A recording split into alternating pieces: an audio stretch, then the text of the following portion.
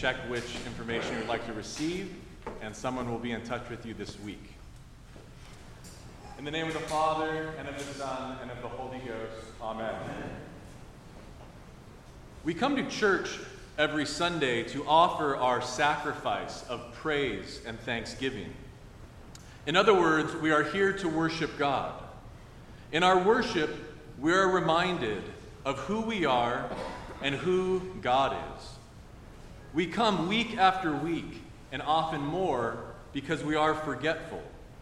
We need to be reminded that God is an awesome and all-powerful God who created us in his image and called us very good.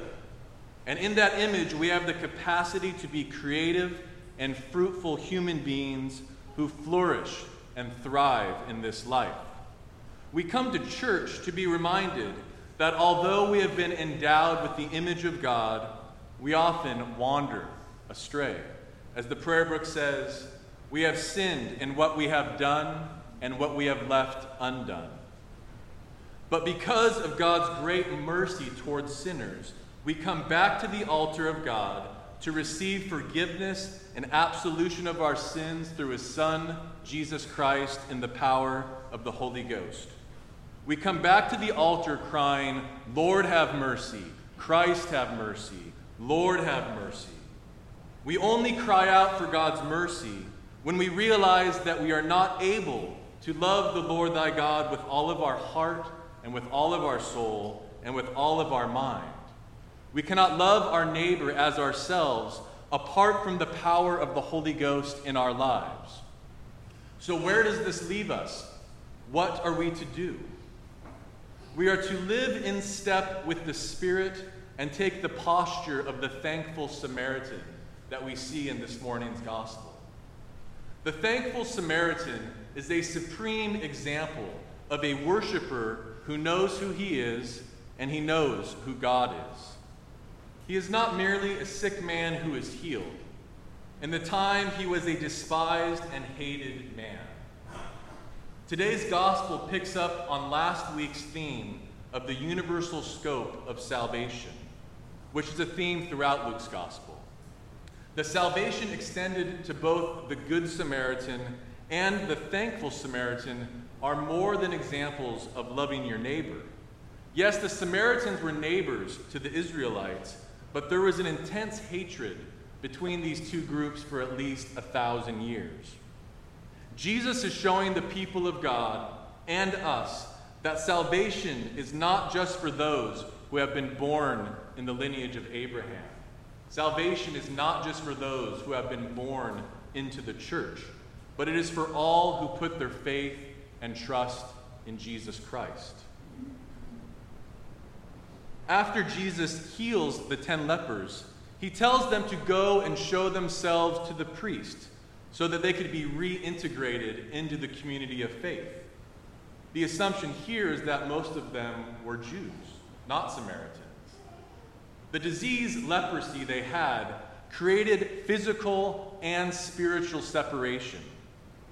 If they became physically close to their friends, their family, or strangers in the marketplace, there could be a risk of infection. This meant that the lepers were always at the mercy of others for food and other necessities. It also meant that they could not offer worship in the community of faith because they were ritually unclean. So many of them forgot who they are, and they forgot who God is. The healing of Jesus restores them both body and soul. It is a good reminder to us that poverty and sickness are never only physical and temporal in nature. There is always a spiritual, communal, and familial dimension to brokenness. It seems that nothing more was required or needed for the former lepers to carry on their happy lives.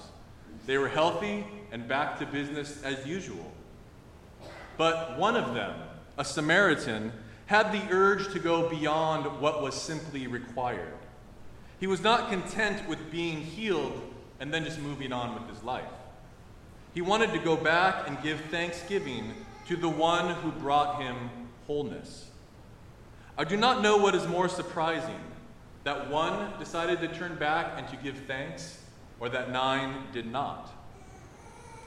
Although we like to identify ourselves with the thankful Samaritan, most of the time we are like the 9 others who simply continue on with their lives after a transformative healing experience. We run to God in times of pain, and we run away as soon as we are healed and things are back to normal. We forget that everything we have is a gift from God. We stop counting our blessings. We don't slow down to give thanks. When things are going well, we often think that we deserve more than we have, and we forget about God. In this posture, we forget who we are, and we forget who God is.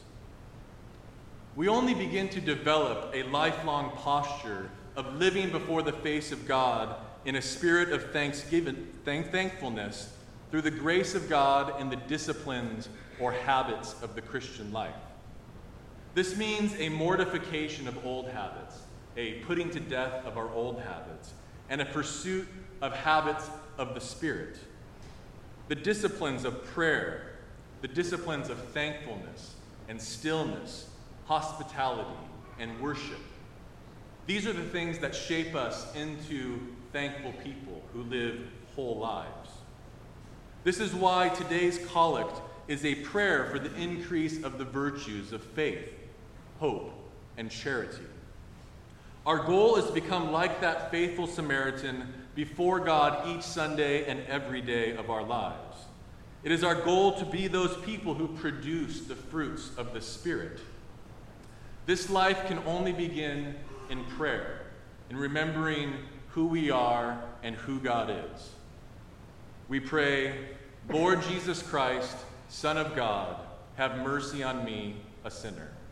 In the name of the Father, and of the Son, and of the Holy Ghost. Amen.